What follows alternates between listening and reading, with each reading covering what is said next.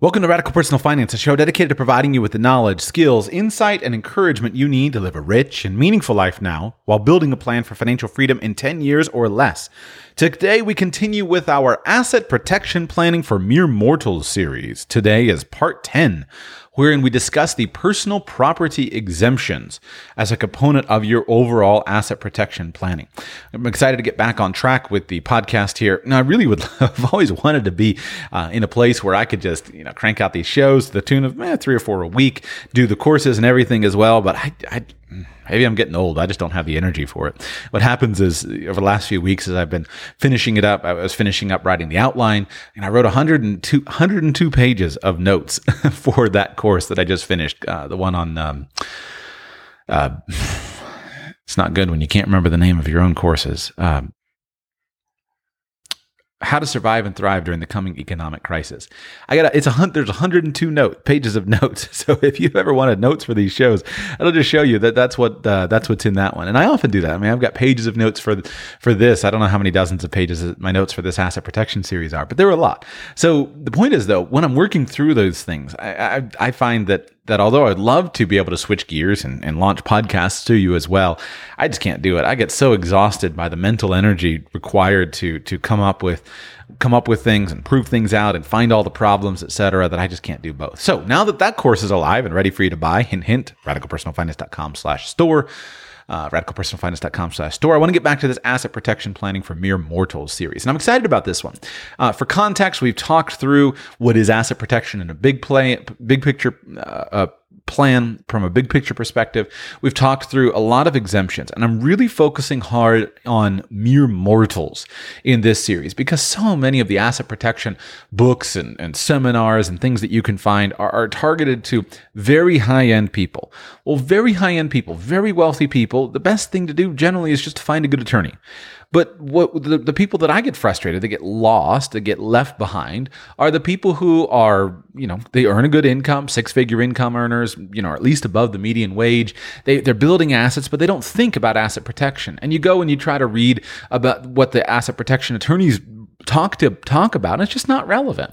And so I want this to be very relevant. And today's show is going to be very relevant. And in fact, today's show is basically a product of my brain and my research. And the reason is, I've read almost nothing about this stuff, specifically in terms of personal property planning, from the asset protection books.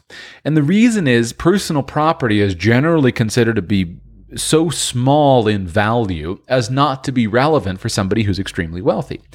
And I get that. I recognize that. If you look at the way that wealthy people run their lives, you will generally see that the stuff that they own is not nearly as big of a percentage of their expenses or of their net worth as the investments that they own. And this is one of the big secrets of wealth building. You might go to the wealthy part of town where you live, or go to a wealthy city, go to Palm Beach, Florida, or go to Los Angeles or Hong Kong, or some place where there are a lot of really expensive pieces of real estate available. And you'll find there'll be somebody there who would own a $5 million house or a $10 million house or a $20 million house. And you think, man, rich people spend a lot of money on their housing. But what you don't understand is, as measured by a percentage of that person's net worth, that house is a much smaller percentage of their net worth, their net wealth, than probably the house of your next door neighbor. Because most middle class and lower income people would tend to make their house their first thing that they approach. And so if you take an average median income earner who owns a house and you compare the value of the house as compared to their total net worth, you'll find that generally they're going to have a much higher percentage of their net worth tied up in something like a personal house than a wealthy person does, even though the wealthy person's house is worth $10 million and the middle class person's house is worth $300,000. And so this is important. Now, is that a bad thing? Not necessarily, because we need a place to live. And so should you spend $300,000 on a house? Maybe, if that's what you need in terms of a place to live. Money is not all about the path of wealth is not all about getting rich as fast as possible. The goal is to live a wealthy and rich life now, providing for the things that you need, while also working towards financial freedom. Now, if you don't need that much in-house, if you don't need that $300,000 house, then yeah, it's probably a bad idea, because there are better ways for you to put that money to productive use. So maybe buy the $300,000 house, and then you move into the garage apartment and rent out the main house for a big rental income, and now you're on the track towards wealth. And then later, when you've got $10 million or $100 million, then you can buy the expensive house. But that's what happens with housing. Now, the point of that is personal property is just generally not that big of a deal in terms of the net worth of a wealthy person. Yes, they might own millions of dollars of artwork or millions of dollars of valuable collectibles and such. But compared to the net worth, it's generally going to be a smaller amount. And so this whole aspect of personal property exemption planning generally gets just slid over. But I think it's extremely relevant for individuals, for mere mortals, to at least understand about personal property. And here I want to confront a second big problem. At this point, we don't give, at least in the United States of America, we don't give much attention to the personal property in our modern life. And I think this is because we're so awash in money that it's much more likely that you and I would view personal property as an encumbrance and as an expense than towards something valuable. For the whole trend in our society is towards minimalism and tidying up, the life-changing magic of tidying up, how to get rid of your stuff that doesn't spark joy and be as minimalistic as possible. Now, is that a good thing? I think, of course, it can be very good. I've interviewed minimalists on the show. I've publicly advocated for having a mindset of minimalism. I think tidying up your junk is a great idea. So fine, I think that can be a good thing. But is this idea perfectly necessary? Is this the magic secret to a happy life? I don't think so. I really don't. And I think the personal property is actually very important, as long as it's thoughtful and well created. Because the stuff that we have and use in our lives is very, very useful. And it can be useful in terms of a bankruptcy filing. Now, here's personally just a few thoughts on how I've tried to reconcile this tension between too much stuff and not enough stuff. I think that stuff is really only a hindrance if it meets certain criteria. For example, if your stuff is pointless junk, then I think it's a hindrance. There's a big difference between having a bunch of pointless junk in your house that you don't use, that you bought on a whim, that's worthless to you, than having things that you actually use. It's a silly example. Some people have a bunch of shot glasses. Now, if you do shots regularly and you use all your shot glasses, fine. If you want to collect shot glasses, that's fine. But for me, shot glasses would be pointless junk. But it's not pointless junk for me to have dozens of drinking glasses, because I regularly entertain large crowds. I regularly use those drinking glasses, and I don't like to use disposable throwaway stuff. I like to have good things that are going to last over time, so I don't have to throw stuff away. Fill up the landfill, spend a lot of money, etc. And so for me to have a big cabinet full of drinking glasses is not worthless, because it's not just junk. It's something that fits my desire, my lifestyle. But for me to have a big cabinet full of shot glasses would be pointless junk. Another thing I think that causes problems for stuff is your stuff is a hindrance if it's poorly organized and or poorly stored. So you know the feeling. If you go into a friend of yours who's a hoarder and you got just junk stacked everywhere, that's a very different feeling than going to somebody's workshop that's carefully organized, and they've got storage bins that are labeled, that are organized, they're organizing trays inside those storage bins, and if you ask them if they have a whatchamacallit or a what's it, then they know right which box that what's it is in. So keeping things properly organized and stored is a big deal. I think stuff can be very frustrating if it's not modular, meaning, and my theory has always been, what I found work for me is I think in terms of modules.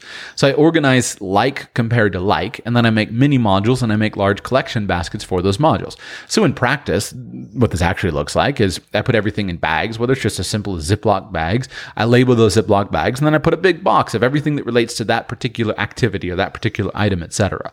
And you do the same thing with this if you organize your toolbox or you organize your sewing kit or whatever. But by having things modular, you can move those modules around and they're not that big of a deal. That's a big difference than having stuff strewn everywhere. Other things, if things aren't cataloged, or more importantly, if things aren't just carefully selected. If you have a bunch of random junk that you've accumulated and you don't use, that's different than having lots of useful items that you do use. So I don't think stuff is a hindrance if it's carefully chosen, carefully cataloged, well organized, modular, and it's useful to your activities in life. I guess the only other thing I would say about stuff is stuff can be a hindrance if you simply have no room or have intentionally decided to have no room. For example, you've looked around your house and you said, man, we got this big 5-bedroom house, but if we just had less things, we could downsize into a studio apartment and save $1,500 a month. In that case, yeah, you might want to get rid of the stuff and say, we're making it up in terms of the savings. Or you say, we want to go travel the world and it would be really bad for us to have a bunch of junk. Let's get rid of our junk so we can go travel the world. And so if you're going to go and do something, then I think having the stuff can be a hindrance. The point is, stuff is actually important. I think it's extremely arrogant for us, especially in the wealthy nations, those of us who are in the West. It's very arrogant for us to just pretend that we can do fine without stuff, to live our lives as though Amazon is always going to be there with next day shipping, to live our lives as though everything's always going to be there. Physical assets can be extremely important in allowing you to actually live. And it's only, I think, a bit of hubris that allows us to think, well, a hurricane will blow through and it's no big deal because FEMA will come and take care of it. Look at the people that are happening in, was it Mozambique right now? I mean, it's extremely arrogant for us to think that we don't need stuff. Stuff has a place. And I think it's bad for us not to plan ahead to take care of ourselves and our family. What would you do if your house blew down? And there's no next day Amazon delivery available. Do you have the stuff that you could put a roof over your family's head again? I think it's important. So I feel there's a valuable balance, not to have just this mindless consumerism, but also not to have this mindless eliminationism, to coin a phrase, to basically say that the proper amount of stuff, properly chosen for your lifestyle and the things that you're facing right now, is important. And too much is bad, and also too little is bad. Physical items are also something that is really have a bad impression or bad reputation because we spend so little time thinking about them in a financial context. Usually, I think if you follow the money, you'll understand why people represent the products that they do. And the biggest thing that the financial advice industry has succeeded in the United States of America is to automatically plant the seeds in investors' mindsets that when you think investment, you automatically think paper investment. Now, there is a contingent of investors that automatically think real estate, real property. Again, the 3 classes of investments that you can invest in would be real property, paper assets, and business interests. So some people do think immediately real property, real estate, etc. But most people go immediately to paper investments, buying stocks, buying bonds, buying CDs, etc. Well, that's because those assets are very easily flipped or sold with a commission by salespeople. And so you're used to thinking about those things. But are those assets actually the most important? There is another category, and I guess we could put this in under real property, although it's technically personal property, but you can make a lot of money on the sale of physical items. And in fact, many of your paper investments, that's the basic business model. Walmart is in the business of buying low, selling high. And so is your neighborhood grocery. They're all in the business of buying low, selling high, but those are usually with physical items. Buying low, selling high makes sense. And I think we do people a great disservice when we don't talk about the things that can be done by purchasing physical assets. I have known a good number of redneck millionaires, and one of the things that has impressed me is how they don't give 2 hoots for the stock market. That's just not important to them, but they are not poor. Rather, what they have is this incredible skill of picking up a lawnmower on the side of the road, cleaning the carburetor, and flipping it for $100. If you teach the average person to do that, I think the average person would build a lot more wealth. And so you can do a lot with physical items. You can do a lot. And physical items also have the benefit of they're tangible. People can understand them. You can teach your children to buy low and sell high. My favorite saying from I forget, Jim Rohn, make sure your children always have 2 bicycles, one to ride and one to rent. These physical items are so much better than paper assets and paper investments for teaching the lessons of entrepreneurship and of investment. And so you can make a lot of money on physical items. And then also with physical items, most people can much more easily apply their individual acumen in buying than the stock market. It's a lot easier for you to learn how to save money at the grocery store, save money at the hardware store, save money at the yard sale than it is is for you to learn how to save money on Wall Street. So physical items, I think, are underappreciated. Now, what about asset protection? Physical assets are really, really interesting from an asset protection standpoint. They're very, very interesting from an asset protection standpoint. Now, usually, the first place that people go when thinking about physical items, personal possessions, personal property, is to the personal property exemptions for asset protection and bankruptcy planning. And here, bankruptcy planning is at the core of everything we're going to talk about here. Because in the bankruptcy code, there are a number of specific stated exemptions. Asset classes that are exempt from the claims of creditors. We've talked about those a lot. Your pension accounts, such as your 401k accounts, life insurance cash values or annuity values, college savings accounts, health savings accounts, etc. But what we haven't gotten to until today's episode is personal property exemptions. And there are specific personal property exemptions listed in the bankruptcy code, whether that be the federal bankruptcy code and or your state bankruptcy code, depending on what state that you're involved in. And those personal property exemptions tell you the things that you can own even if you're forced to declare bankruptcy. So you can own these items, and then you'll go through, you'll declare bankruptcy, you'll surrender anything that's not on that list and anything that's not an exempt asset, and then on the other side, you'll come out owning those assets still. Well, that's an important list for you to know. And we're going to talk in depth about those items. But I think that the physical items are underappreciated in the asset protection world because people think that that's where it stops. Now, in an ultimate scenario, that is where it stops. But physical items provide you with a really incredible level of privacy, which is in and of itself valuable. Physical items provide you an incredible level of personal privacy, which can very much minimize your legal risks and especially your risks of asset protection. Let me give you an example to demonstrate to you the difference between this. Remember that in asset protection planning, if somebody wants to sue you, they're going to retain an attorney. And as part of that attorney retainer process, they're going to do an asset search for you. And in order for somebody to successfully sue you, or to really be intentional about suing you, and in order for an attorney to take on the case, they're going to have to be convinced that it's going to be in their best interest, which means that they want to make sure that you have deep pockets. What attorney is going to take a case on retainer if they're not suing somebody with deep pockets? Almost no one. If they do take the case, they're going to take it and make the plaintiff pay up front. And who knows, maybe you're up against somebody who holds a personal grudge and has deep pockets in which case this doesn't protect you. But that's not the normal situation we're talking about. The normal situation is somebody's going to be looking for a deep-pocketed defendant. Now, in this situation, the point of personal assets, physical assets, personal property, is you can own quite a substantial amount of property, and there's not a lot of information out there about it. And remember that the legal rules of disclosure only apply to you if you are forced to make a legal disclosure. And I'm only aware of 2 circumstances in which you can be forced to make a legally binding disclosure under penalty of perjury. And that would be something like a bankruptcy filing. So if you are filing for bankruptcy and or if you're completing a debtor's examination, and those can go together.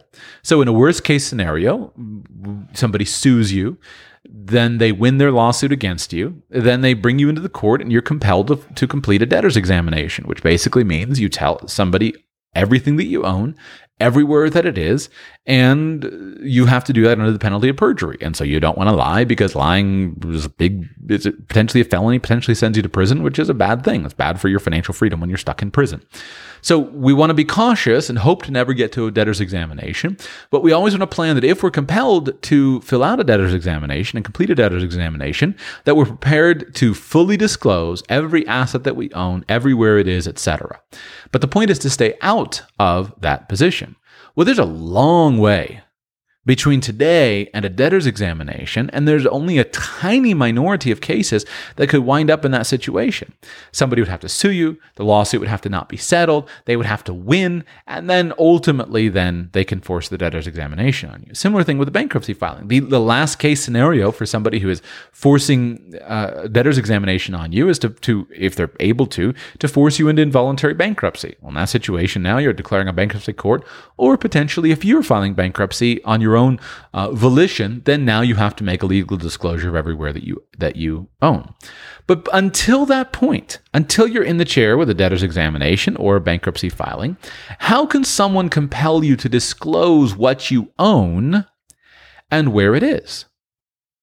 I'm not aware of any legal method that could be used for someone to force you to disclose what you own and where it is, except for those two. I'm not aware of anything. Now, maybe you got a guy sitting in front of you with a gun to your kneecap. I guess that's possible, but that's a little outside of my planning scenarios here. And I just think you have massive protection by owning physical assets from someone who's doing that process. Financial privacy is very hard to come by in today's world, but it's not impossible. It's very, very difficult in the world of bank accounts, but it's not necessarily difficult in the world of physical accounts. Let's say that you have $100,000 in the bank. If you have $100,000 in the bank, there's a good chance that money can be found out by somebody who is targeting you. Either they can have it disclosed by the bank as they're performing an asset search, or if we're dealing with somebody shady, they could do something like social engineer their way in to that information, getting it through pretexting your bank, something like that. So there's a good chance they could pay somebody on the inside. They could find some way to do it unethically and illegally, or through the legal reporting methods. And this is where people don't understand when it comes to maintaining privacy, how much of your assets are reported. The money in your bank is reported to the IRS. The money in your bank is reported all kinds of places. And there are ways for somebody who is using all the methods to possibly find out about the assets that you own. But let's say that you take $100,000 and you hold that $100,000 in physical currency locked in a safety deposit box. Well, now there's really no way that anybody can know that you have that same $100,000. There are other risks. We'll get to that in a moment. But from a privacy perspective, there's really no way that anyone can know that you have that $100,000. In a safety deposit box, barring a court order that forces them to open your safety deposit box. The way that you evade that, or avoid that, I guess I should say properly, the way that you avoid that is make sure that you have private vaulted storage to make sure that you own storage. It's still legal in today's world as long as you're not dealing with a bank that is complying with Know Your Customer rules. You can establish a private storage vault in many storage facilities, and that storage vault doesn't even have to necessarily be connected to your legal name. So there are ways to bring privacy into your personal affairs. You can put that $100,000 in that storage vault, and nobody needs to know that it is there. Now, we can go much beyond cash, but the point is, although personal privacy is very hard to come by, it's not impossible. So let's talk about how physical items provide you with privacy. First, physical items are much easier for you to purchase privately, so you can have privacy of your purchase. For example, cash still works great in the United States of America. I was very encouraged to read a news story recently where I forget which state it was, but they'd passed a new law saying that you had to still accept cash. Well, I don't love laws and coercion, but at least it's a standing back against it was a state that passed it so that Amazon couldn't refuse to use cash in a local store. At least it's a pushback against the war on cash. But cash still works, especially if you're dealing in purchasing items that you're buying in fairly small amounts and not triggering the various cash reporting requirements, doing transactions that are greater than $10,000. So you can today purchase all kinds of valuable personal property using cash, and there can be absolutely no linkage to you based upon your purchasing records. Cash is wonderful. For larger items, money orders still work quite well for larger items. You can buy larger money orders. Now, again, you run up against the $10,000 reporting requirements for larger money orders, but it still works extremely well. And you can arrange for physical delivery of various items in a private manner.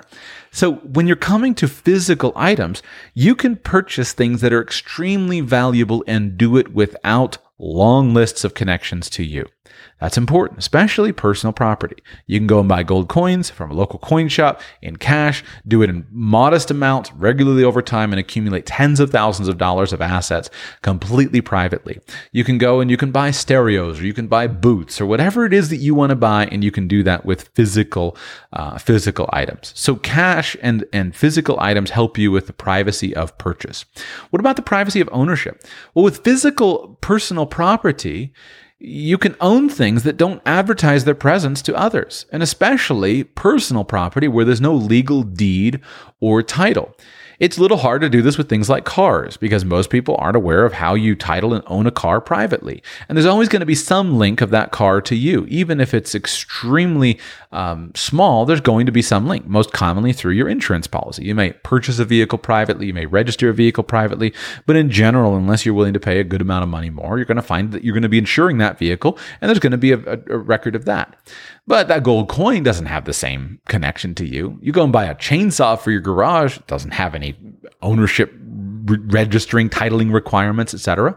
So physical possessions, once you own them, they don't advertise their presence to anybody else.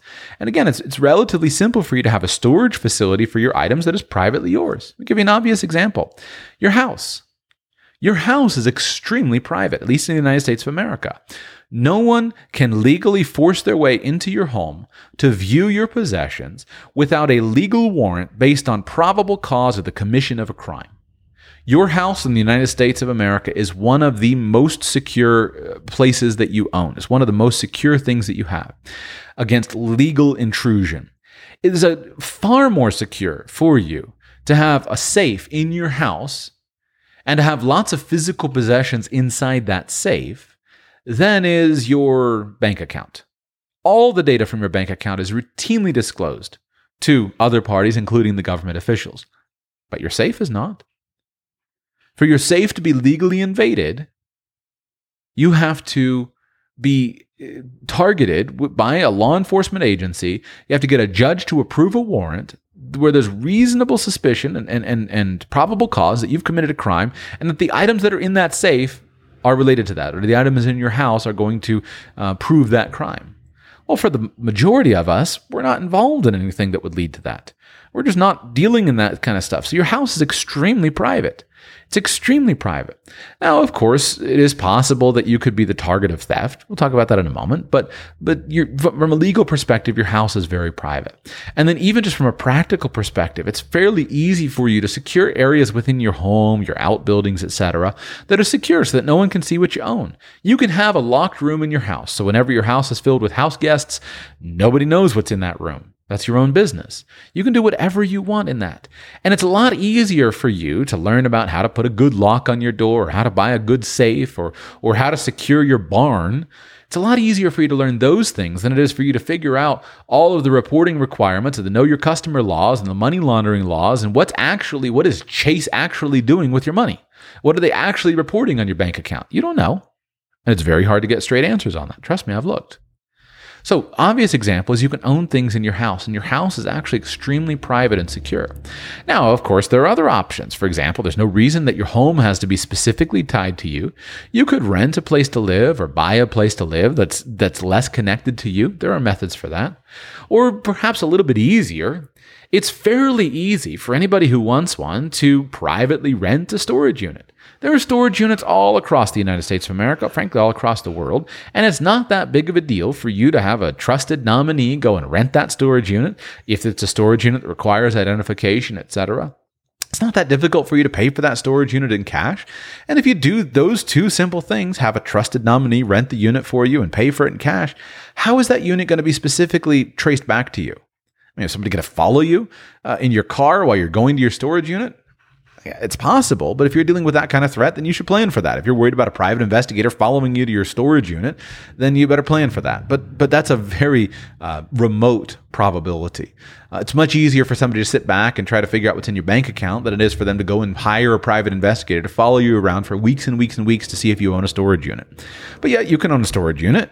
Looks like everyone else's, and you can put whatever you want in that storage unit. And then again, you can go to the fancy end. You can buy private storage vaults in a non-bank institution, which allows you to legally rent a secure storage, and you can hold any physical assets in that non-bank storage vault without any legally mandated disclosure requirements. You can keep any amount of cash that you want in there. Cash in a safe deposit box is not legally reportable for U.S. citizens. Of course, if you have bank accounts in excess of $10,000, those must be reported. Any many physical items, gold coins, bars, Stradivarius violin, or even a Maserati that you keep in a foreign garage. All that stuff can be held privately. And then, of course, you can own things like foreign real estate, but that's real property. Here I'm talking about personal property. So the point is that you can have privacy of ownership with physical possessions. And because you can own valuable personal property that's not deeded, there's no legal deed or title. It's just a matter of your ability to maintain possession. That's what dictates your ownership. Possession dictates your ownership. Possession and securing possession is well within the average person's ability. What about the privacy of sale? Well, physical assets can easily be sold for cash. Why is it that thieves love to target things like tools? Because they're easily sold for cash. So there are many advantages to owning physical personal property. There are a lot of advantages. Now, there are disadvantages. The main disadvantages, of course, would be risk of loss due to destruction of the property, fire, flood, hurricane, tornado, etc., or theft. Theft is a big one, and so you got to plan for that. And then, of course, there are risk of obsolescence and deterioration with time, things like that. If you own personal property that could deteriorate with time. But those risks are well within the capabilities of the average human being to think about and plan for. And those risks are nothing like the analytical capability and cognitive ability that's required for an average person to accurately predict something like international monetary policy or political futures or stock market. You could think about how to protect your stuff from fire and flood and theft. It's not that hard. Now, notice thus far that I've basically talked about privacy. And I want to point out to you that privacy is in and of itself a valid asset protection strategy. We don't want to always have to rely exclusively on privacy because we don't ever want to be in a position to where we would have to depend on this stuff all being secret. So that when we're completing that debtor's examination or filling out that bankruptcy filing, etc., that we have to lie. Don't want to lie. And so you've got to be prepared for that. You got to be prepared that everything you own is going to be in a situation where it's going to be disclosed someday. But until you get to that worst case scenario, privacy gets it for you. And privacy of physical possessions is a lot easier than privacy in almost anything else. And yet that privacy is in and of itself valuable. For the sake of illustration, consider this. Let's pretend that the only financial assets that you owned in terms of paper assets were in exempt asset classes. If you were a Florida resident, you would have a homestead in Florida, debt-free, exempt asset. You would have money in your 401k, exempt asset. You would have money in your Roth IRAs, exempt assets. You would have money in your cash value life insurance policies and annuities, exempt assets. You would have money in your 529 account, exempt asset. You would have money in your health savings account, exempt asset. That's enough. We don't even have to go to the other little tiny ones. You can put millions of dollars in that stuff. Millions of dollars. And then you only, in addition to that, keep maybe some thousands of dollars in your normal accounts for just normal banking, etc. And then you own personal property. Well, on paper, if your personal property were properly concealed and made private and you weren't posting pictures of it all over Facebook, if somebody came and tried to do an asset search on you, you would look pretty judgment-proof. Because your big assets, your millions of dollars of assets are in 401ks, etc. How do they know that you've got a couple $100,000 in gold coins in a secure storage locker in Canada? There is no connection to that. That can't be proven because it's physical assets. How do they know that you've got a couple years worth of food in your basement that would see your family through hard times? It doesn't show up on a balance sheet. So you've got massive legal protections because of the privacy. But thus far, notice, I haven't relied on any of the legal exemption for personal property. So let's do that now. It's important that you start with that. Physical items provide an incredible level of personal privacy, but they're not perfect. So let's talk now about what would happen in something like Bankruptcy. Well, again, remember, bankruptcy is very unlikely, especially if you're doing all the things we regularly discuss. I always talk about bankruptcy in a matter-of-fact manner, but if you're prudent, it's very improbable. How do you avoid it? Well, don't borrow money. Insure properly. If you do borrow money, segregate the risk. Make sure you have unsecured debt, or make sure that if you're going to borrow secured debt, that debt is segregated. Be careful, be prudent in all your dealings, etc.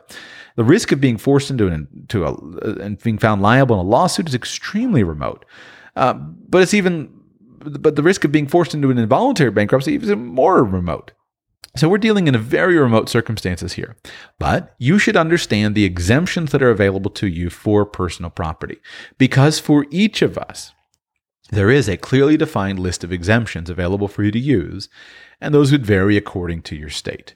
Now, even in a legal situation where you are fully disclosing on a piece of paper everything that you own, you could own quite a lot of useful personal property that is simply not attractive to a creditor.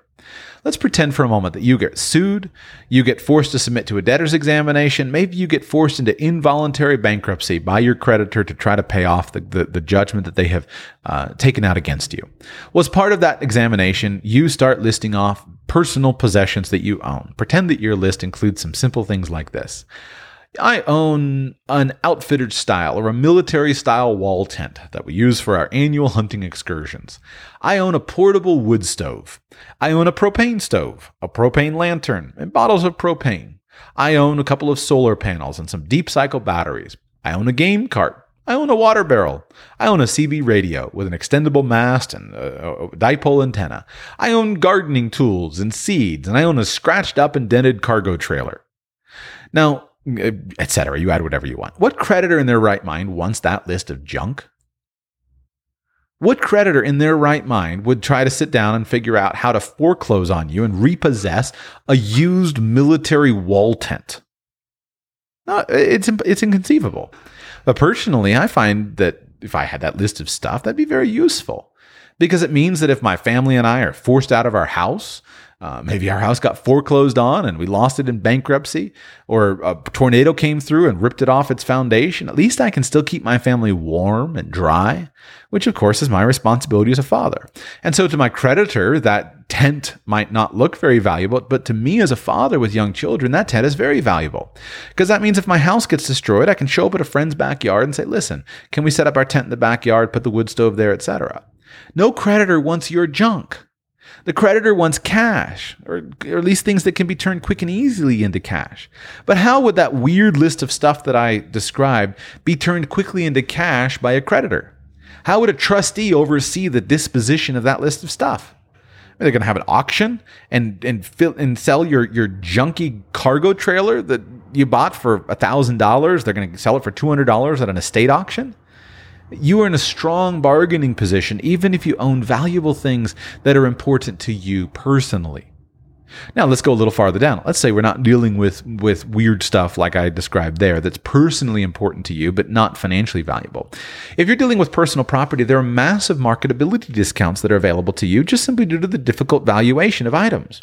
Let's say you buy an expensive mobile phone. You pay $1,000 for that phone. You're using it. And that mobile phone starts to show a little wear and tear. Now you have to list that mobile phone on a disclosure of everything that you own. What's the value of that $1,000 phone in the private market? 6 months old? How do you know? Well, it's a tiny value compared to what you paid for it. It may be worth $1,000 to you, but the actual market value, due to its just difficulty of valuing that phone, is very, very low. Now, let's say that you do that with other things that don't even have such a market as a mobile phone. Let's say you buy let's say I buy an expensive amateur radio transceiver for $3,000, and this is just part of my hobby of amateur radio. Well, it's way less obvious to anybody what that valuation is if somebody's trying to assess the value of that. That might be valuable to me because of my personal hobby, but the market for that kind of thing is so tiny. It's a few thousand people on a global basis. It's very difficult to assign a valuation to that. So you can get massive discounts on things just simply due to their marketability. But yet those discounts on personal property, they don't matter to you because it's personal property that you care about. You insert whatever your hobby is or whatever your thing is that you like to have, your fishing gear, your surfing gear, your snowboarding gear, etc. That stuff doesn't sell for anything in the used market, at least not at quick sale prices, which is always how bankruptcy sales work. It basically is a fire sale price. It doesn't sell for anything. But to you, it's important. So your personal items are extremely valuable. If you had to replace your snowboard gear today, it probably cost you a lot of money. But if you had to sell your snowboard gear today, you wouldn't get much money for it. And so you're having a discount in the value due to the marketability.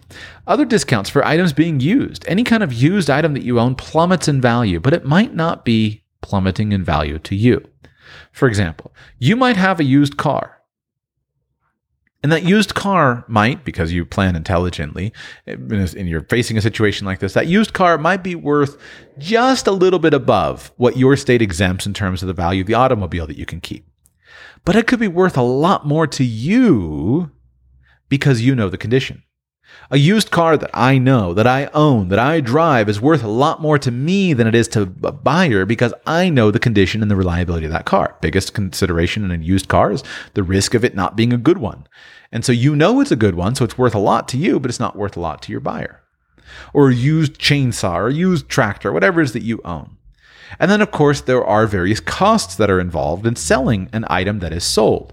And this plays into account when you're listing out a list of personal property. A bankruptcy trustee who's overseeing a bankruptcy knows that, first of all, there are lots of fees and commissions that have to be have to be paid to sell an item. And then the bankruptcy trustee has to be paid for their time and their work as well. And if you've got a lot of little items, how on earth is the bankruptcy trustee going to dispose of those things in a way that is reasonable and is cost effective? Now, if you compare that to cash on hand, money that's in bank accounts or investments that can be easily converted to cash in order to pay off a creditor, you own stock in a publicly traded company. By the end of the day, that stock can be sold and converted into cash, and that cash can be handed over. But you're dealing with a house and car and furniture. To resell that stuff costs a lot of money, takes a lot of time. And so because a creditor can't even get some of that stuff, and depending on the type of bankruptcy that you're filing, and because it often sells at less just because of a fire sale. For example, you own a valuable instrument. You sell the thing at auction, it's not going to be worth so much. You can argue on paper with full disclosure for a low value. And then, of course, so the point is that even if you're in that situation where you're listing out the assets of everything that you own, there are major discounts available to you because it's personal property. And then, of course, if we move into the world of shady and ill-advised dealings, the reality is when you're dealing with physical assets that are non-deeded, that are non-tracked, it's a lot easier for you to transfer those items to another person, and it's a lot harder for somebody who's trying to prove that a transfer happened. It's a lot harder for that person to prove it. And that could be a big deal when it comes to making certain transfers in advance of all of the time, the amounts of time required for you to disclose certain transfers, etc. You're facing a long, slow-moving court case at something like that. Well, if you're dealing with assets that are hard to move, they're expensive, you have to redeed them, there's lots of paperwork filed. Now you got to make those transfers. You start to run the risk of fraudulent transfers, designations, etc. Those things are all tracked and on paper. But you're looking down and you're seeing some risks and you decide, you know what, I'm going to take my $100,000 gun collection over and split it up between a couple of buddies of mine. You can make that transfer very, very quickly and easily. And there's it's really hard for someone to prove when you actually did it. So there are some very practical considerations to value, to having those items. It's hard to prove that you own it or don't own it. It's hard to prove what actual values are involved with what you have or what you don't have. And so I think it's worth paying attention to those practical considerations while we focus on the legal considerations as well. Now, what are some basic categories? I've read through all the different states of the personal property exemptions, and here are the basic categories of property that many states allow. And I want to give you some highlights. The first thing is you will have to look at your state and you will have to assess whether you are subject to the federal bankruptcy exemptions or to a state-specific list of bankruptcy exemptions. Now, if you live in one of these states, then you can choose to use federal bankruptcy exemptions. And the states are Alaska, Arkansas, Connecticut, District of Columbia, Hawaii, Kentucky, Massachusetts, Michigan, Minnesota, New Hampshire, New Jersey, New Mexico, New York, Oregon, Pennsylvania, Rhode Island, Texas, Vermont, Washington, and Wisconsin. So if you live in one of those states, you may choose to use the federal bankruptcy exemptions. What are the federal bankruptcy exemptions for personal property? Well, here they are. Animals, crops, clothing, appliances, books, furnishings, household goods, musical instruments, up to $600 per item, and up to $12,625 total. I repeat, animals, crops, clothing, appliances, books, furnishings, household goods, musical instruments, up to $600 per item, and up to $12,625 total. Now think about that list for just a moment before we continue on, and think about what I was talking about with regard to valuation. How do you value an animal that you own? It's hard to do. Now, of course, maybe your personal pet that you own a value on that. But here we're talking about usually, I think, animals that are valuable to a person, about a horse that you own, or a goat that you own, or a herd of goats, or a cow. I don't know what animals you own. And the point is that animals, there's a very subjective point to that. You could have a lot of money out grazing in your backyard, but that money would vary depending on who's inspecting it and what creditor actually wants to come and pick up your family milk cow. But yet, how valuable can that family milk cow be to you? What about clothing? How would you assess the actual value of the clothing in your closet? Well, you'd have to go through item by item. What you'd find is that some items are extremely worthless. I mean, you sell it at a yard sale for $1, maybe. But then some items are worth a little bit more. But a used, very high quality coat that you buy and own is worth a lot more to you than it is in the resale market. So you can protect something like a valuable coat by making sure you have a lot of money in coats or boots or whatever it is, furnishings, household goods, etc. All of these things are aspects of personal property. And you can have up to $12,625 worth of that stuff and emerge from bankruptcy court with it. Health aids. Health aids are the next category in personal property that is exempt in the federal bankruptcy exemptions. And health aids is one of the most interesting things because almost every state exempts health aids. Now, what is not clear to me, some states specifically note that health aids have to be obtained by prescription. And so that limits your ability, if you don't have a health condition, to purchase health aids. But what it does mean is some people have very expensive health equipment, and that's important to them. Well, in that situation, there's usually not a dollar amount associated with health aids. And so you might be well suited to make sure that you think about that and have backup items. And there's no reason why those backup items couldn't be sold in a pinch if you needed to sell them for quick money. Of course, the risk of obsolescence, etc., is difficult. Jewelry up to $1,600. Some people have more than that. Some people have less than that. But you can exempt up to $1,600 of jewelry. And we'll talk in a moment, a couple of states, you can have unlimited exemptions. Lost earnings payments, motor vehicle up to $3,775 of value. And I want to point out here that it's interesting to note that that is not a hard and fast number. So there is a clear number of $3,775 in the federal bankruptcy code. But remember that first, if you're assigning the value of a vehicle, we're going to use a fire sale price. Basically, what could you sell it for today? And then there's also going to be seller's commissions and fees associated with that. So you might very reasonably be able to take what to you is a $7,000 vehicle, but if you wanted to sell it quickly, you would have to sell it for $5,000, and then there would be commissions, etc., on it, fee to the bankruptcy trustee. You might be able to keep your $7,000 vehicle based upon all the fees that have to get categorized in assessing the value. And then in the federal bankruptcy code, tools of trade are exempted, of implements, books, and tools of trade up to $2,375. Those are the federal bankruptcy exemptions. Now, each state has its own bankruptcy exemptions. And if you live in your state, you obviously live in your state, you should look up those exemptions for your state and see if there are any interesting wrinkles that would apply to you. I'll point out a few interesting ones, fun ones, but there are some states that just don't have much of anything. For example, Florida. Florida, it has wonderful asset protection laws for all of the big accounts, homestead exemptions, life insurance, IRAs, 529 accounts, etc. But they have basically nothing available to you in terms of personal property exemptions. So the Florida rule is that you can claim a personal property exemption for anything that you own up to $1,000, no matter what, just any personal property up to $1,000 in value. Or if you're not claiming a homestead exemption, up to $4,000 in value. You can maintain health aids that are exempt from personal property as personal property, and a motor vehicle up to $1,000 in value. And then you can exempt pre-need funeral contract deposits. And beyond that, you got college educations, hurricane savings, and medical savings, but that's it. So, and Florida has no exemptions for tools of the trade. So any tools of the trade that you own are not going to be exempt in a bankruptcy filing. So Florida has wonderful laws for everything except personal property. Now, there are other states that don't have very helpful laws for big accounts, but that do have exemptions for big amounts of personal property. Here's some categories for you to think about maximizing. That are common to almost all the states, it seems like. First, books and possibly school books. It may be very helpful to you to have large amounts of books, because of course, books are a primary way that you should be absorbing the knowledge that you need in order to earn a lot of money and to do a lot well investing so that you can quickly rebuild your wealth. And then also things like school books. And so usually books and school books are not assessed a dollar value. And that can be extremely helpful. For example, let's say that you're trying to turn a non-exempt asset into an exempt asset. But let's say that you are a homeschooling family of several children.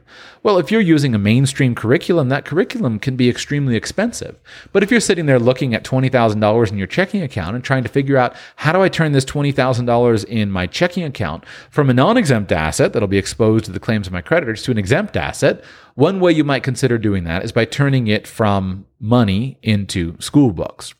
Another big one is burial plots. And burial plots are interesting. Almost every state seems to exempt burial plots, and only a few of them add a specific size restriction and or a specific dollar restriction. Some states, I think Tennessee will get to, is a 1 acre. You can have up to a 1 acre burial plot. The interesting thing about burial plots, though, is I'm not aware of any more specific recommendations than just there's a burial plot. And so in some cases, I think you could own one of the more expensive burial plots and have that be an exempt asset. So if you are looking at a big pile of non-exempt assets, such as cash and a checking account, and trying to figure out how do I turn this from a non-exempt asset to an exempt asset, you should look into buying a burial plot for yourself and for your family. And you should look and see if you can make that burial plot one that you could resell in a few years if you ever wanted to, etc. Church pews are almost universally exempt. I don't understand that one. I've never been involved in a church that sold pews. I don't get it. I haven't researched the history of it, but hey, if you've bought a church pew, that's exempt as personal property. Clothing, however, is a very big one. Clothing is an exempt asset. And I think this would be one that would be very useful for a mere mortal. If you're looking at a big pile of non-exempt assets and you're trying to figure out how to turn that pile of non-exempt assets into an exempt asset, clothing, I think, could be a very useful solution for you. Again, how do you store lots of value? Well, clothing works. We need clothing to protect us. And in some states, there's no dollar limit on clothing. In other states, there is a dollar limit on clothing. Well, I look at, my wife and I, we have lots of clothes for our children. She's got it all organized. They're all in big boxes. They're categorized according to age. We're always getting free clothes.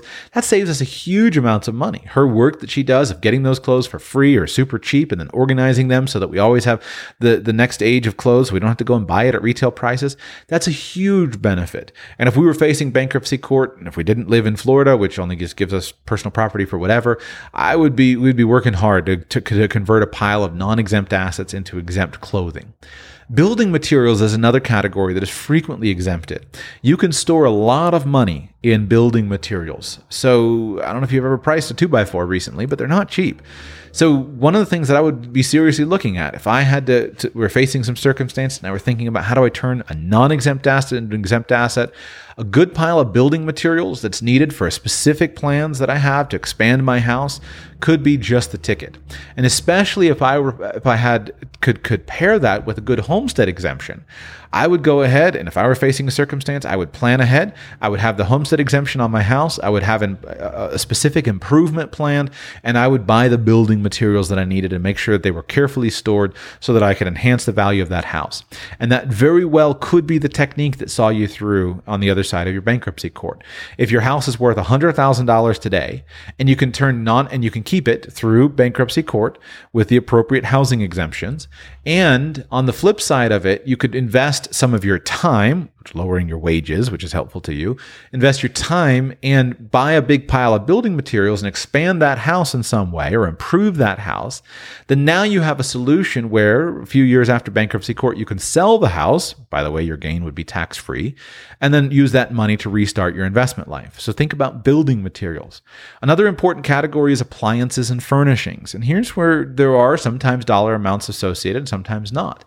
If there are not dollar amounts associated, recognize that by buying high quality furnishings that have a high market value and then keeping good track of those things, you can have your house filled with tens of thousands of dollars worth of value and keep those furnishings through a bankruptcy proceeding, which could be extremely helpful to you. Same thing with appliances. Some states apply dollar amounts to appliances, some states don't. Health aids we've talked about. Think about having some extra versions of any expensive health equipment that you need. Wedding and engagement rings are sometimes exempted without dollar value. If I were living in a state that had no limit on the dollar value of a wedding ring and an exempt ring, or an engagement ring, I would make sure that my wife had an extremely expensive wedding ring that was documented, that was insured, and that was kept locked and secured in a very safe storage location. And maybe she just didn't wear a wedding ring, or she wore the cheap wedding ring or cheap engagement ring as a standard practice. But wedding and engagement rings can be useful. Another interesting thing that is often exempted is security deposits. So if you're a mere mortal who's facing bankruptcy proceedings, if you're in the position of moving, one of the things that you should make sure that you do is you want to make sure that you give maximum security deposits on any transactions that you're engaged in. So instead of giving your social security number to the electric company so that they can turn on your electricity with your social security number without charging you a security deposit, make sure that you give them a nice security deposit. Make sure that you have an apartment where they give a big security deposit, etc. It's all got to be legal and above board, but there's no reason not to maximize the security deposits you've given, knowing that you'll be able to get those things back in the future. Big one is food. In almost every state, large amounts of food are exempted. Sometimes that food is set in terms of a maximum amount with regard to the amount of time. Here's where we see an interesting interplay. Let me ask you a question. How much is your family going to spend on food this year? If you're the average family, it's almost, let's say, $7,000 to $10,000 if we use U.S. Consumer expenditures and the amount of money spent on food at home and then food away from home. Let's say almost $10,000. That's common. That's a lot of money that can be had in food. And the cool thing about food is large amounts of food can be stored in a way that is stable, and it is stable and protected and useful for many years to come. Not everything, but a lot of things can be. And the interesting thing, food is one of the best, most reliable things to see you through in a bankruptcy filing. First of all, there's the difficulty of inventorying it. You, of course, inventorying it, anybody else inventorying it. Then there's a difficulty of valuing it. Let's say that you have 100 cans of Campbell's chicken noodle soup, for whatever reason. How on earth are your 100 cans of Campbell's chicken noodle soup going to be valued? And how on earth is that going to be counted in terms of a dollar figure? If you take a larger family of 3, 4, 5, 6, 7 people, you could have tens of thousands of dollars worth of food that is an exempt asset class available through bankruptcy court. That's important for you to recognize, because if you're looking around saying, how do I turn a non-exempt asset into an exempt asset? May very well be turned into food. Turning it into food may be your best solution. Fuel is another one that is interestingly exempted sometimes. Now, some people, especially in colder climes, have heating oil tanks, etc. But there's no reason why, if your state exempts fuel, you can't make sure that you have a large fuel tank on your property. And that large fuel tank can't be filled with appropriate fuel for yourself. And then tools of the trade also are a basic category. Now, each state has some different categories, but the point of these things is when you're thinking about asset protection, you're trying to think about how do you convert an asset that is not exempt from the claims of creditors into an asset that is exempt from the claims of creditors. And all of these asset classes are useful. And depending on your state, you can sometimes shelter a huge amount of money in these exempt asset classes. It's extremely helpful. Last thing, and I want to talk through some specific states that have interesting numbers, is remember that some of these things are subject to doubling. So when a married couple files for bankruptcy jointly, sometimes the federal law or state law allows them to claim, each of them to claim a full amount of an exemption. And so that's called doubling. Now, not all states allow it. And it's not allowable on all property, but it is very interesting. Let's talk through some states quickly and I'm just picking and choosing. You look it up for your state, but just picking and choosing individual states and then using some of this to show you about asset classes that come across. Alabama exempts books of the debtor and family from protection. Now, interesting thing about books is there can be very inexpensive books or there can be books that are extremely valuable. I don't know if there's a court case in which somebody has gone out and systematically purchased valuable collector books. I don't know if that's been done, but I would sure think about it. If I were in that situation, I would research that myself. I haven't bothered to research it in this situation, but if you're in a state like Alabama that exempts books, make sure you have plenty of books. Burial place for self and family, and clothing of the debtor and family are all exempted without caps, without financial caps. Alaska exempts building materials. Again, building materials could be very helpful. To have tens of thousands of dollars of building materials for you to expand your house could be helpful, and you can protect those assets through bankruptcy court. Burial plot. Alaska protects a deposit in an apartment or condo owners association and pets up to $1,350. So that may be useful. Arizona exempts all kinds of specific property, which is interesting. For example, household and furniture and appliances not covered by other exemptions up to $6,000 total. Arizona will exempt a Bible, a bicycle, a sewing machine, a typewriter, a computer, a burial plot, a rifle, pistol, or shotgun up to $1,000 total, and a bunch of other things. Arkansas will exempt as personal property a burial plot up to 5 acres if you're choosing the federal homestead exemption under their option 2 of their bankruptcy laws. So I would be looking into what it takes to have a 5-acre burial plot. Clothing and prepaid funeral trusts are also exempt.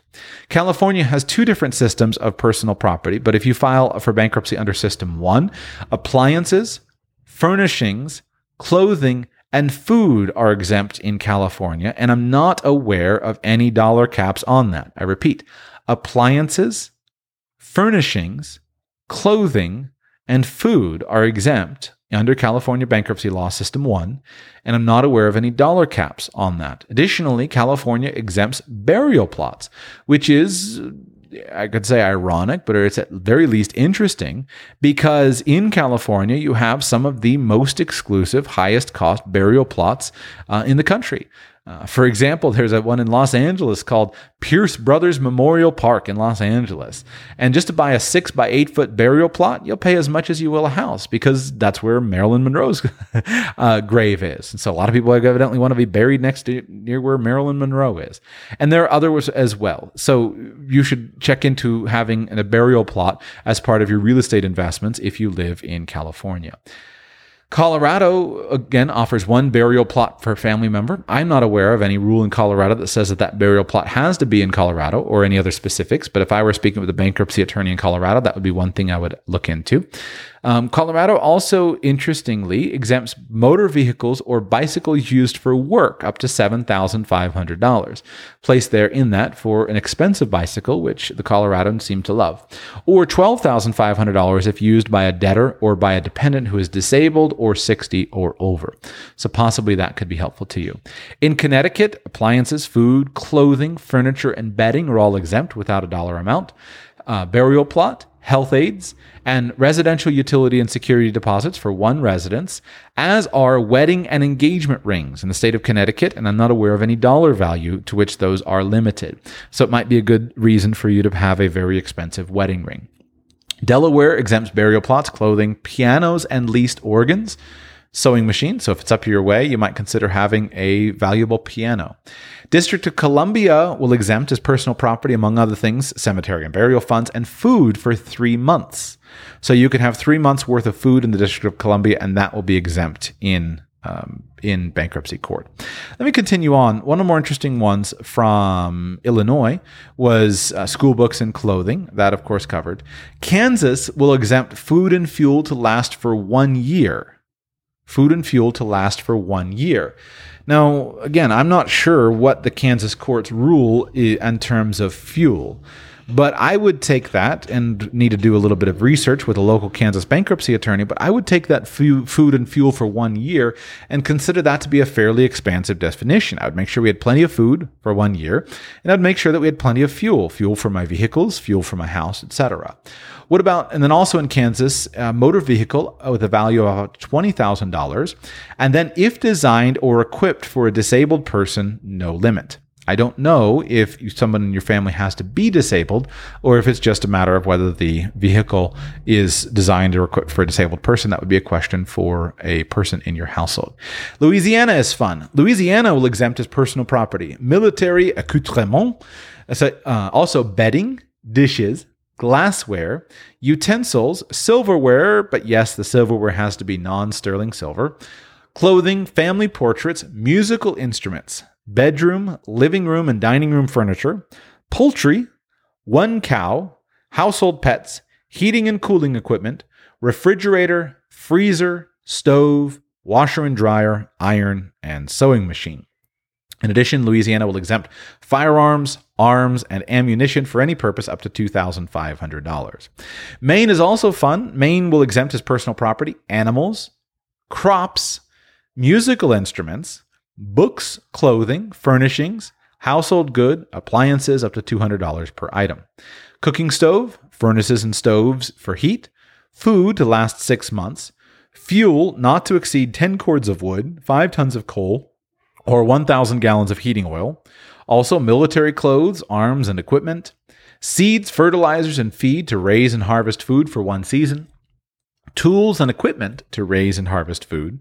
And then as a tools of the trade exemption, Maine will exempt a commercial fishing boat up to a 5-ton limit. Massachusetts will exempt as personal property 2 cows, 12 sheep, 2 swine, and 4 tons of hay.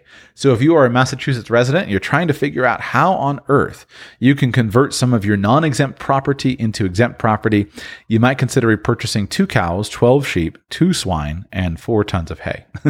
Also, burial plots, tombs, and church pew. Cash for fuel, heat, water, or light to $500 per month. Cash to $2,500 a month for rent in lieu of a homestead exemption. And food or cash for food up to $600. Minnesota exempts appliances, furniture, radio, phonographs, and TV to $10,350 total. Minnesota also exempts clothing, 1 watch, food and utensils for a family. So there would be an opportunity for those of you who have an expensive taste in watches. If you're in Minnesota, you can now justify your expensive watch.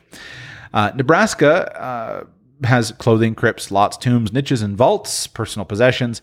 Nevada has an interesting exception. Metal-bearing ores, geological specimens, art curiosities, or paleontological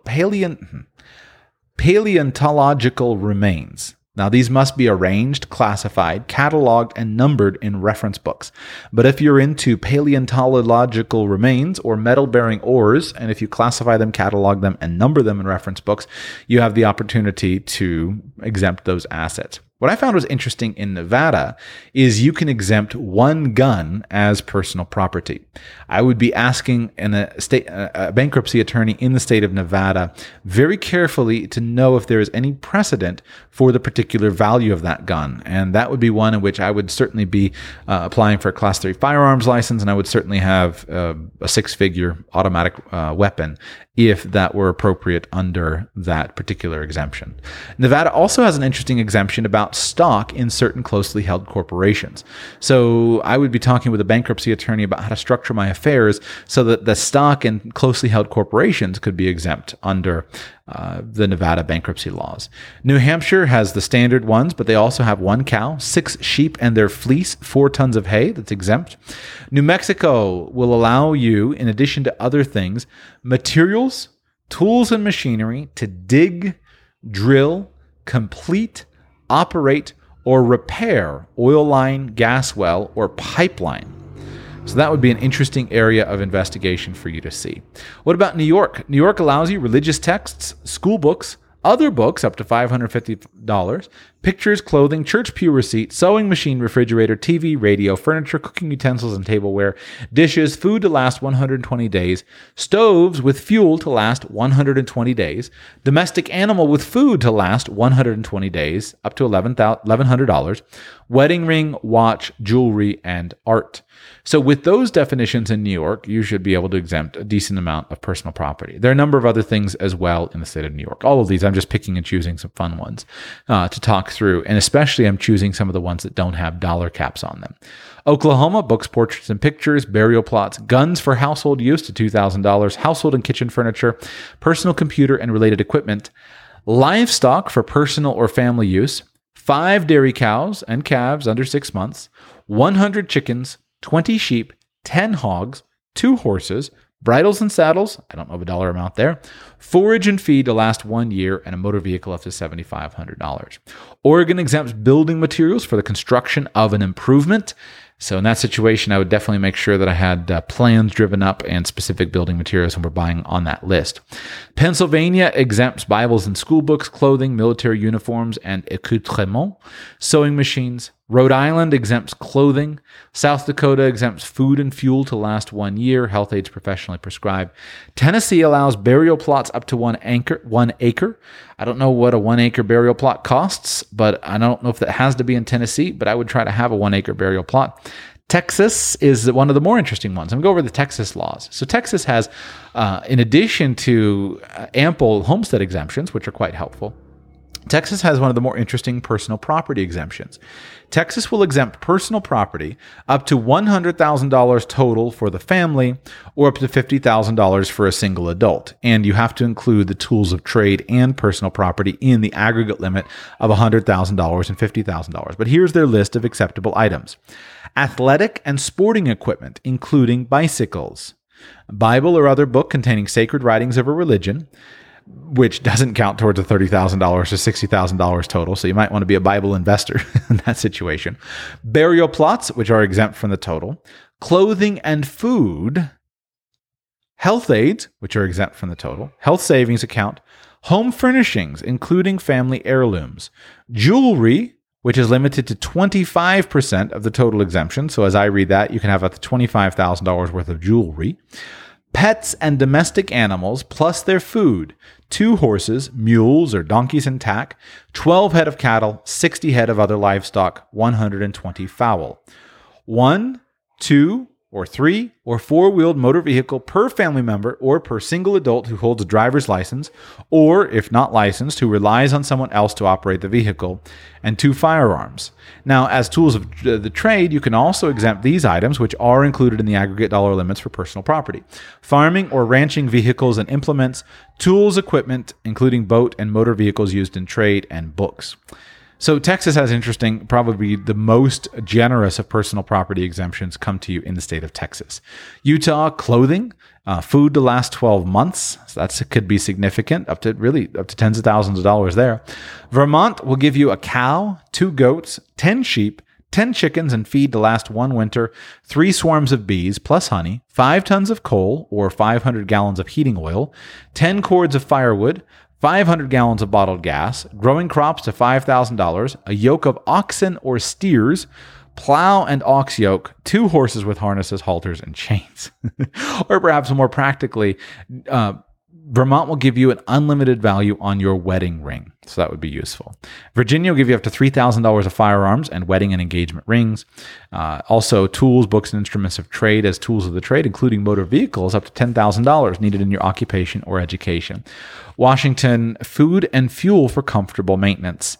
And then Wyoming will give you school books. So you can read through them for yourself. I've just tried to identify some of these categories that are generally not limited in terms of dollar values. Remember, the point is this. You want to be able, in a situation, to move a non-exempt asset over into an exempt asset. And sometimes these personal property value options will do that for you. Now, the best time to do any of this stuff is long before you would ever need it. So it'd really be best for you to avoid running down and buying 2 cows and 10 swine and 120 fowl just because you found out you were going to have to declare bankruptcy. But you will probably know long in advance of anybody else if you might ever need to do that.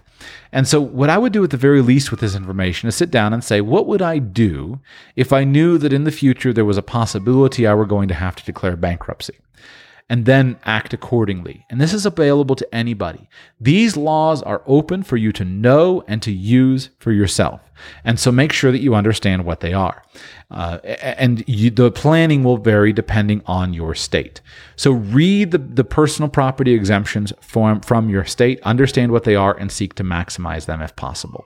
And then again, in closing, I say to you, don't forget that just because something may not be exempt in bankruptcy court, that your physical ownership of that asset may not still protect it, just because it's not protected in bankruptcy court. The value of that personal privacy, that privacy of purchase, privacy of ownership, the fact that there's not a deed sitting there on the tax rolls that are easily available to anybody with an internet connection, that can be extremely useful to you. And so don't recognize that personal property is valuable even if it's not specifically exempt. Look up the laws of your state, understand what those personal property exemptions are, and then see if in coming days it works into your life, into your own personal lifestyle, into your plans for you to maximize those personal property exemptions. I recognize very clearly that these are not the best exemptions for many people. Most of us will have far more money in our 401k than we will in a head of swine out in our backyard. The swine don't really work so well when you live in, hoity-toity neighborhood. They really don't. They're generally not going to be allowed at all. So I recognize that this is not necessarily for all people the most practical of purchases. But I want to add one additional level of practicality. And I just want to add one more thing. In addition to the privacy of all these things, recognize that some of these assets might work when nothing else does. One of the big things I made a focus on in my course on how to survive and thrive during the coming economic crisis is that you have the opportunity to completely disconnect yourself from the economy. Too many people try to do all of their planning based upon the economy. And yet, sometimes you can't control the economy, but you can control your economy. And a lot of this stuff could be a way for you to maximize certain exemptions and protect assets that also protects you from the economy. For example, let's say that I were worried about what would happen in terms of electricity prices if we went into an economic crisis. Well, I can today take money from my bank account, buy solar panels, bolt them to my roof. And it's my guess, although I have not confirmed this with an attorney, that solar panels that are bolted to my roof are now protected in the state of Florida from collection because they're part of my property. They are a part of my property, so they're part of my homestead. I can go and I can put seeds in my backyard that plant fruit trees that will provide for me fruit and garden vegetables, and that'll come in no matter what's happening with the economy. So I can do these things and disconnect myself from the economy by providing for the things that I need: electricity for my home, food for my family, etc. And by doing that over time, I can really put myself in a situation where I understand the law and I've disconnected myself from those things. Those solar panels on my roof can be used to charge maybe an older plug-in hybrid that's inexpensive that I'd be able to hang on to through bankruptcy planning, or a plug-in an electric car, a fully electric car. It's very doable for me to do that. And so think about these things, and in all of your planning, think about how you can disconnect yourself from the economy so that you're still able to provide for yourself no matter what, even if you were forced into bankruptcy. I would have school books for my children, and if I were forced into bankruptcy, I would just quit working. I would make sure that I sit back on my house. I would work in my garden. I would make just enough to pay my taxes, and I would take care of my kids. Think that way. Consider that way. Now, hopefully you never need this, but the time to think about it is long before you ever need it. Nobody who winds up in bankruptcy ever intended to be there. And I've focused a lot on the responsible methods, the idea that somebody could sue you. If you lost the lawsuit, you could be forced into involuntary bankruptcy, etc. I want you to avoid bankruptcy, but if you ever wind up there, make sure that you're protected. If you would like more information on kind of how to disconnect yourself from the economy and how that's such a powerful planning tool, in addition to everything else that I've talked about, I really invite you to come by and check out my newest course called How to Survive and Thrive During the Coming Economic Crisis. How to Survive and Thrive During the Coming Economic Crisis. Go to radicalpersonalfinance.com/store, radicalpersonalfinance.com/store, and that will show you the how to survive and thrive during the coming economic crisis. My first wave of students is going through that course. So far, I've had great feedback. A bunch of really great situations. It really seem to have struck a nerve.